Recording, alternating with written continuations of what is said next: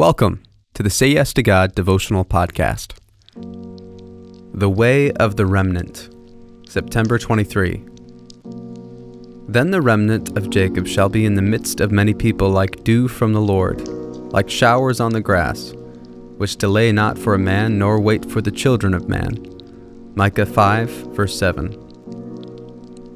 We need to be careful about equating the Old Testament nation of Israel with modern-day USA, especially regarding prophecies and promises. Israel represents God's covenant people, not a nation or political structure. Given that, there are observations to be made that can move God's people today, the church, into prayerful action. The remnant of the Old Testament are those who pursued God and upheld godliness, regardless of the immoral and idolatrous trends of the culture. They didn't do this for show, or to set themselves on a high shelf of piety, and they certainly didn't do it as a way to escape reality. Who are the remnant today?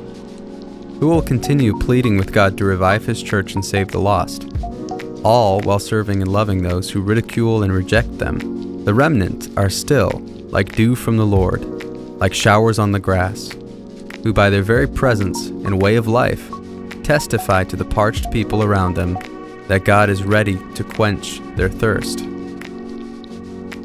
Your next yes to God. What does your life communicate to the lost?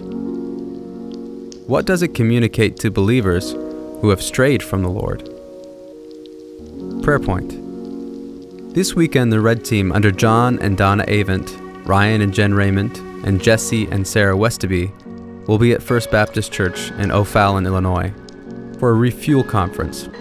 Ask God to move deeply, drawing hearts to His Word and life-changing truths.